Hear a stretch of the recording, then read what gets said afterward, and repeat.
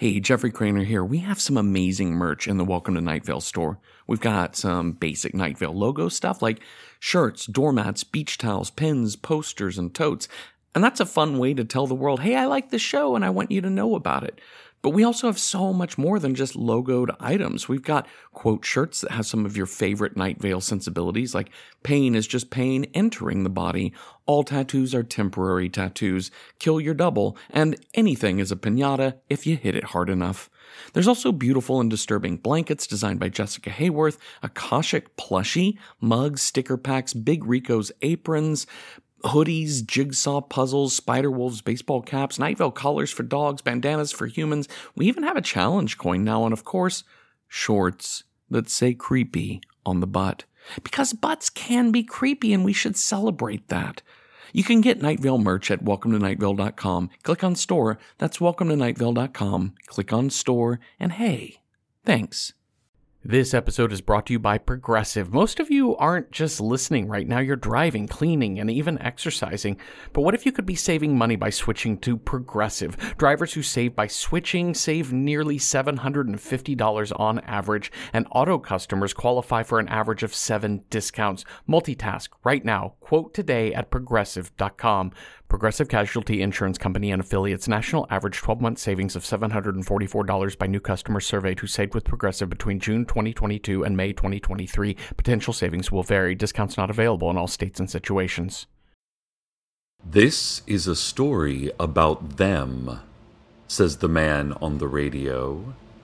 And you are concerned because this is not a story you were ever supposed to hear. Welcome to Night Vale.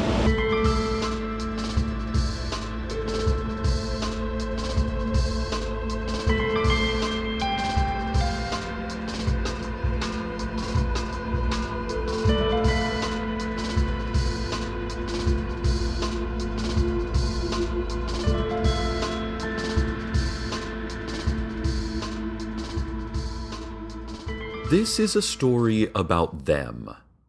They sit in a car, much like your own, perhaps. Do you drive a black sedan with tinted windows, into which innocent people disappear forever? Then it is very, very much like your own. There are 2 men in the car. The man who is not tall watches a house through the window. He makes no attempt to hide what he is doing. The car is similarly clear about its existence. What they do is secret, but there is no need to hide it. Not in this town. For instance, this day, the radio has just started narrating what they do as they do it, for all to hear. The man who is not tall glances down at the radio, not annoyed, or concerned, or afraid. He just looks at it, because that is what his eyes do right then. And then he looks back at the house, as the man on the radio says that he looks back at the house. The one who is not short is supposed to be watching the house as well. 4 eyes are better than 2. 7 eyes are better than 3, and so on. But he is not watching the house. He is looking down at a crossword puzzle, on which he has just written teeth for the 5th time. This iteration fits neatly into the horizontal of another. He considers the crossword for a long moment. His partner only considers the house.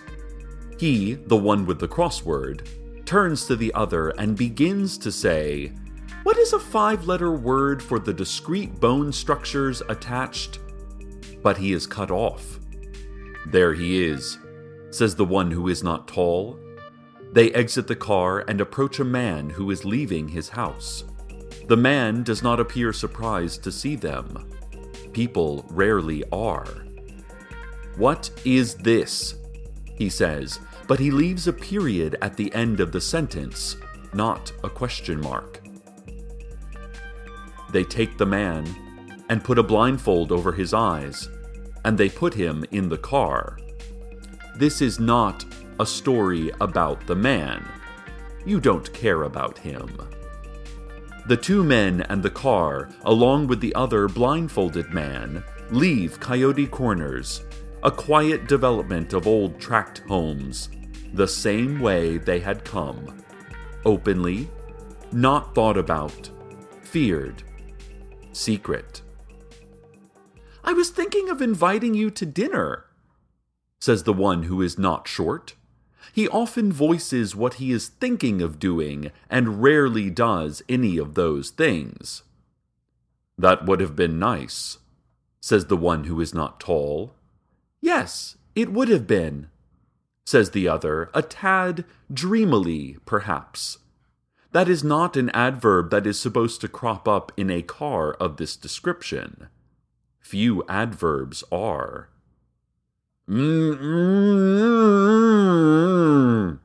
Says the man with the hood over his head. Forget him. This is a story about them. That part of their work done, they drive to the Moonlight All-Night Diner. It is not night, but the neon is on. An insubstantial wisp of green in a larger, insubstantial wisp of blue.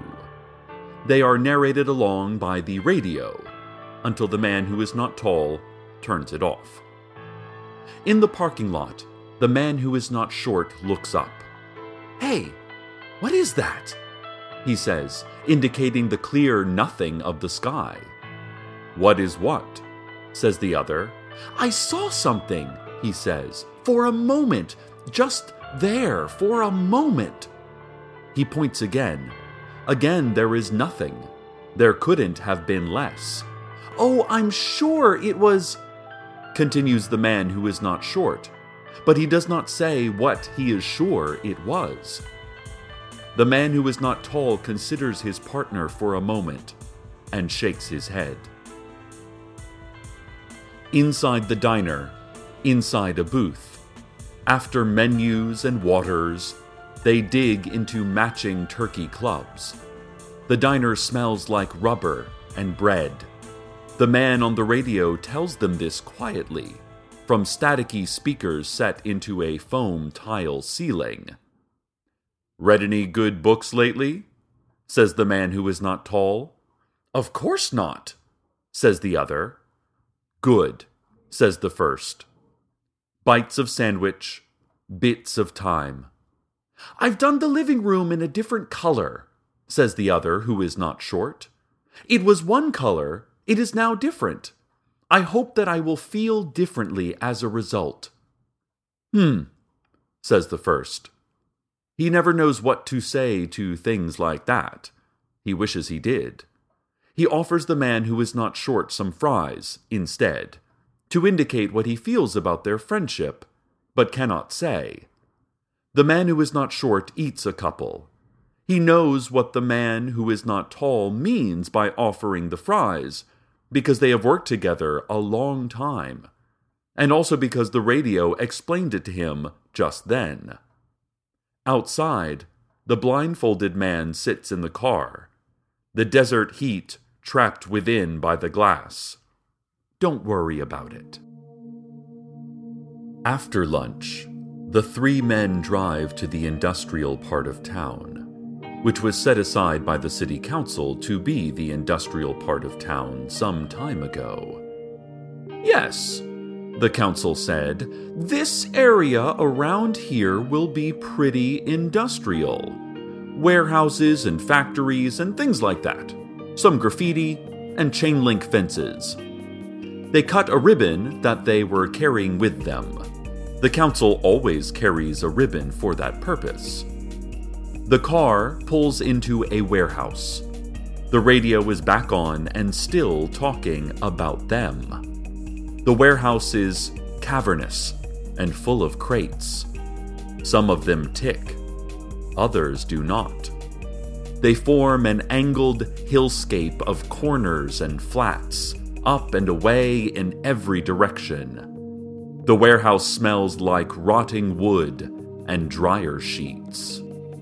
Their supervisor waits for them, with crossed arms and a cross expression. "A disgrace," she says.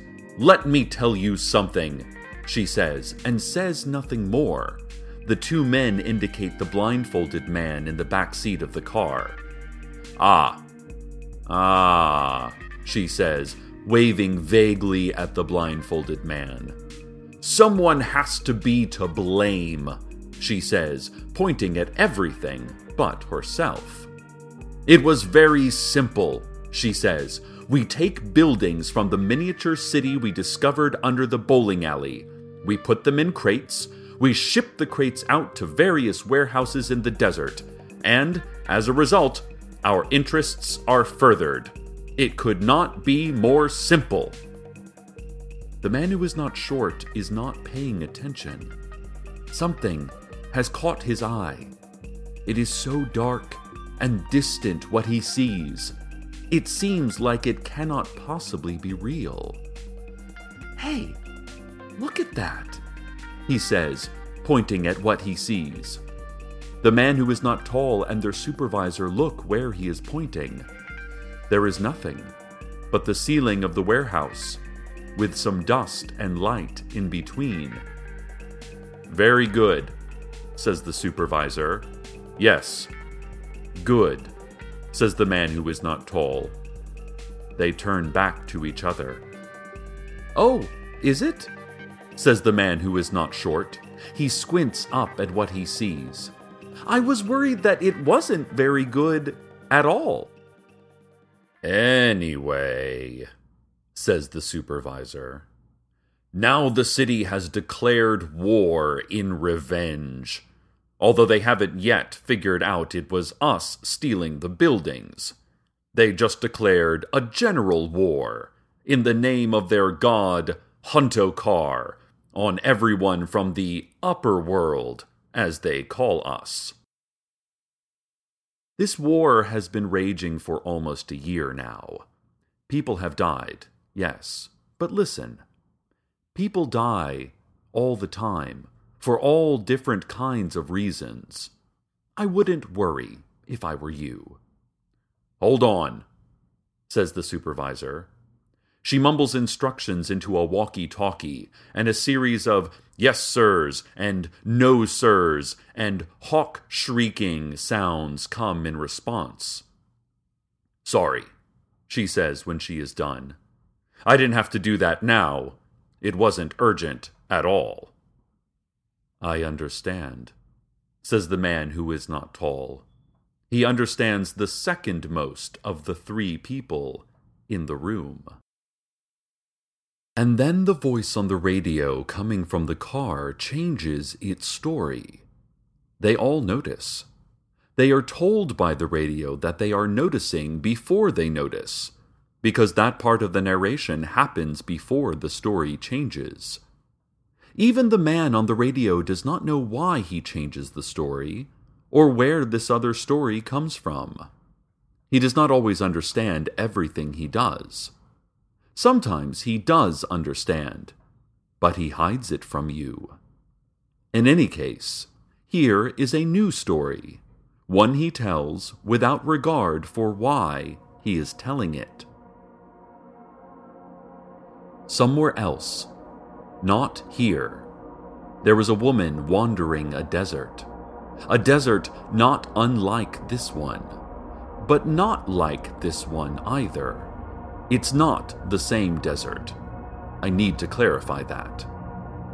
Also with her are great masked warriors, women and men of enormous size, who listen as she speaks and follow her as she walks. She is winning them over because she has survived so much. She is young, but in her experience, she is as lost and scared and ancient as the rest of them. Her feet hurt. They hurt. She keeps walking, and they keep following. Beyond her, no longer just on the horizon, much closer than that, is a light, spreading across the desert. The light is alive and malicious and vast and encroaching.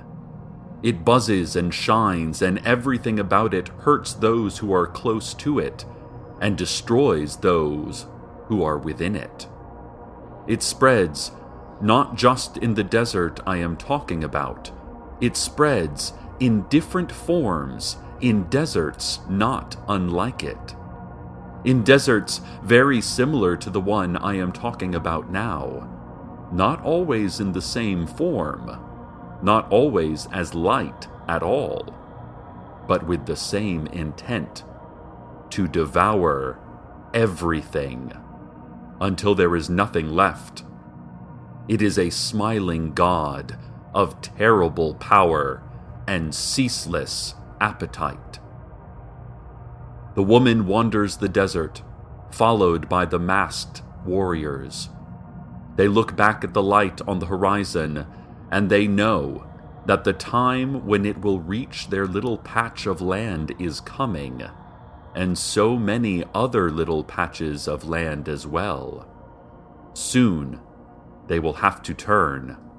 Soon, they will have to face it head on. And not just that woman and her desert. Not just her at all. The man on the radio returns to the story about them. He does not know how he knew what he just said, or why he would tell it to you. He is innocent and kind. But anyway, this is a story about them, and so you do not care about anyone but them. They and their supervisor are listening with interest to what just happened on the radio. The man who is not tall has taken notes. "I'll look into that," he says. "It is exactly as we suspected," he does not say. He did not suspect any of that. "Someone has to be to blame," the supervisor says again, gesturing this time directly at the blindfolded man. "I understand completely," says the man who is not tall. "Me too," says the man who is not short, although he does not understand. He usually does not. His partner understands for him, and it all works out okay. As they leave the warehouse and the supervisor and the piles of wooden crates, the voice on the radio says something about the weather.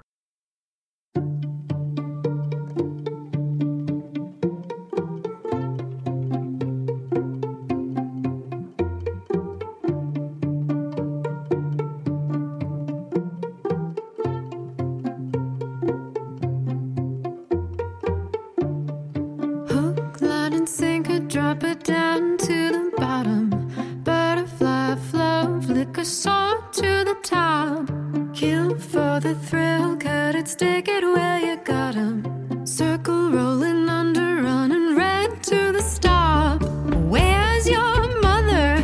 Fall down dead. Dirty mind, dirty mouth, pretty little head. I wish you were here, I wish you'd make my bed. Dirty mind, dirty mouth, pretty little head. Ooh.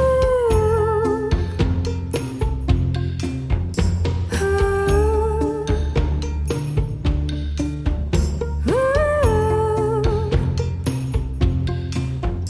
Oh, sister, bring your head and push it down below.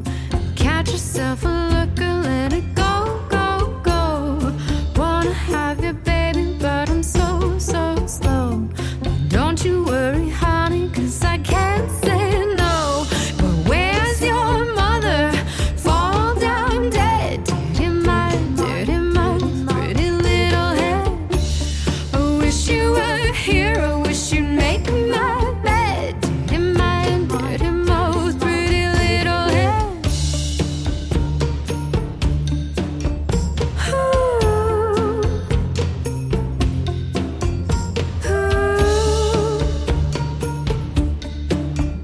Ooh. Ooh.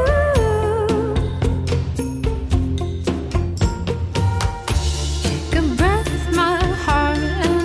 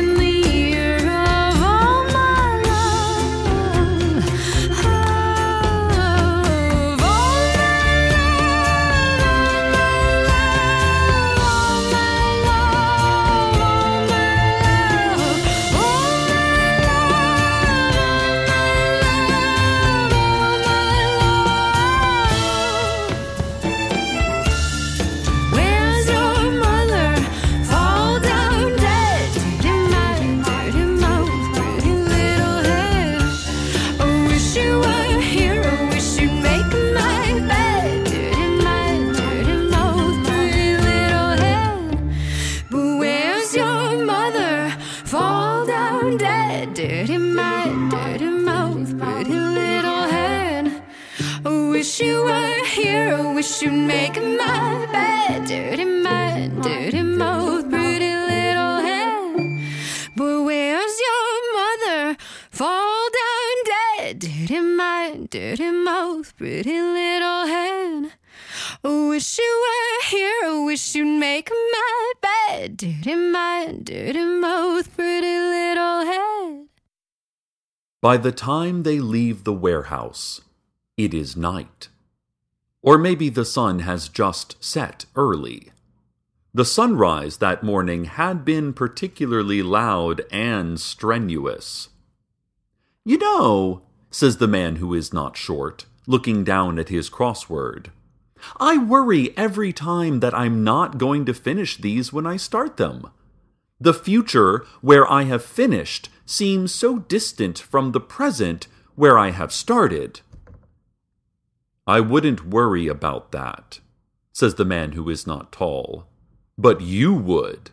I know. I know you would worry about so many things. I do worry about that. About you worrying." "Do you think everything will turn out all right?"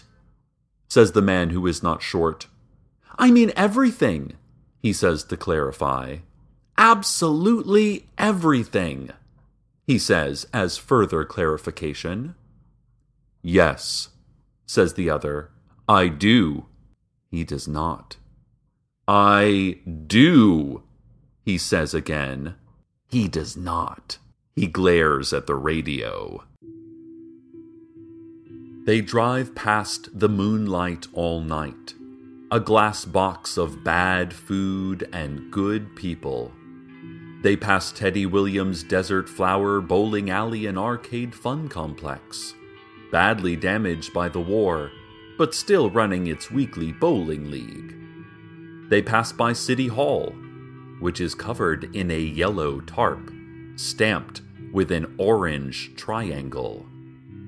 Moving farther out, with absolute purpose, they pass by the used car lot, alive with the wolves that populate all car lots at night, and Old Woman Josie's house, silent and empty for months now. Then, the town is behind them, and they are in the scrublands and the sand wastes. They stop the car and get out. Pebbles crunch in the sand in response to their movement. The radio murmurs behind the closed doors of the car. The headlights illuminate only a few stray plants and the wide, dumb eyes of some nocturnal animal. The two men don't look back at Night Vale. They look forward at the darkness that stretches out as far as anyone here can imagine. Most anyone here tries to imagine as little as possible. There is no need to imagine here. "Well, get him out," says the man who is not tall, and the man who is not short opens the rear door of the car and guides the blindfolded man out. The blindfolded man stumbles a little, but not much, and there isn't anything specific he stumbles on. He stumbles like a stage direction, like the next in a bulleted list of items. "Put him over there," the man who is not tall says unnecessarily. "We all know the drill. We all know how this and everything else ends." The blindfolded man walks 15 feet or so in the direction of the darkness, so that the men and the car are between him and the distant dome of light that is Night Vale. He walks to a certain point in the cool sand and then stops, partly because the man who is not short guided him there, but mostly because he has taken himself there, as we all eventually take ourselves to that point where we will not be able to take ourselves any farther. The man who is not tall, still by the car, pulls out a knife. It is not stained, does not look used, but he speaks its brutal history in his posture, in the way he holds it. The blindfolded man breathes normally, his shoulders loose, his covered face slightly down. His feet sink a little in the sand.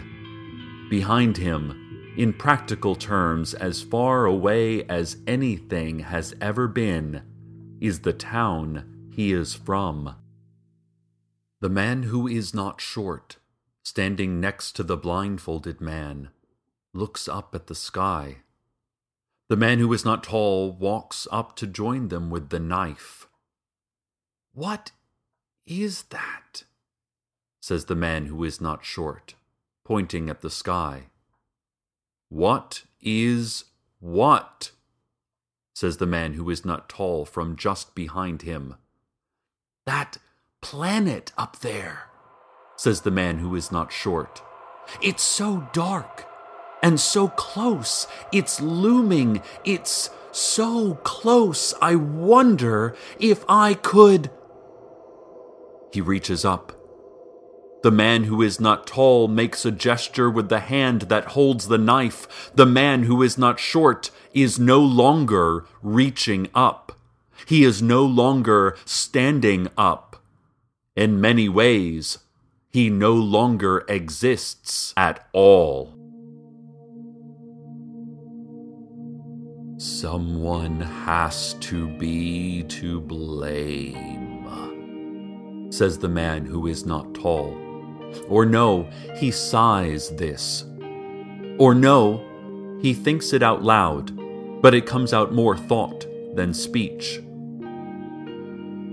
He looks up at a night sky that is absolutely clear of anything but void and stars and the occasional meteor and mysterious lights moving at impossible speeds, and the faint glimmer of spy satellites looking back down from the nothing to the something. "I'm sorry," he says, although not to anyone that still exists and can hear him. He just says it, leaves some undirected words in the hot night air, and then returns to the car. He may be crying. I know if he is or not, but I am choosing not to tell you, because this is private information and you have no real need to know it. The blindfolded man removes his blindfold and looks down at the man who once was not short and now is not anything at all. He, the man who can see, is also not short. He follows the man who is not tall to the car. The man, not short, not blindfolded, gets in the passenger seat. "Always an unpleasant business," he says. He does not comment further. He does not need to. "Looking forward to working with you," says the man who is not tall. "The same to you," says the man who is not short. "Ah, the same as well to you."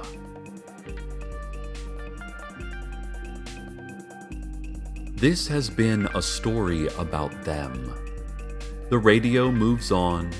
News, traffic, political opinions, and corrections to political opinions.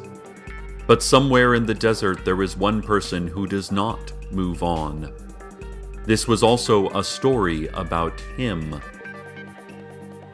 Stay tuned next for as long as you can, until you cannot stay tuned anymore.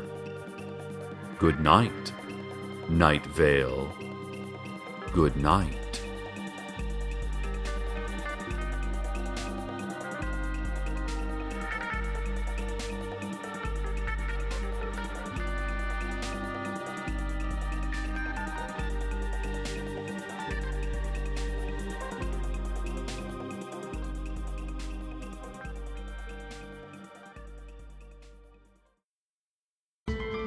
Welcome to Night Vale is a production of Commonplace Books. It is written by Joseph Fink and Jeffrey Craner, and produced by Joseph Fink.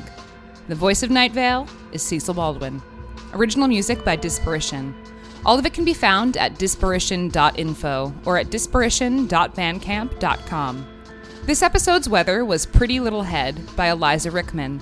Find out more at elizarickman.com. Comments? Questions? Email us at nightvale@commonplacebooks.com or follow us on Twitter at Night Vale Radio. Check out welcometonightvale.com for more information on this show, as well as all sorts of cool Night Vale stuff you can own. And while you're there, consider clicking the donate link. That'd be cool of you. Today's proverb: knock knock, who's there? Orange? Orange who? Orange, you glad I didn't say your mother's in the hospital? I'm sorry. I'm so sorry. Is there anything I can do? Listen, I'll drive you over there. We'll leave right now. Grab a coat. It's a little cold out. I'm so sorry.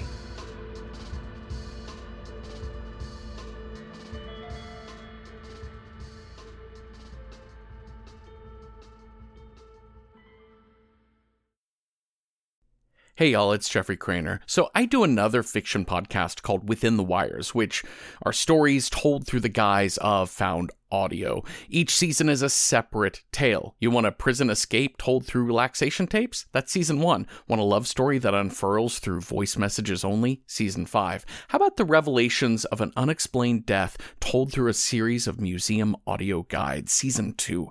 There are 7 seasons of Within the Wires for you to binge right now, each only 10 episodes long. So go get Within the Wires wherever you get your podcasts. From PRX.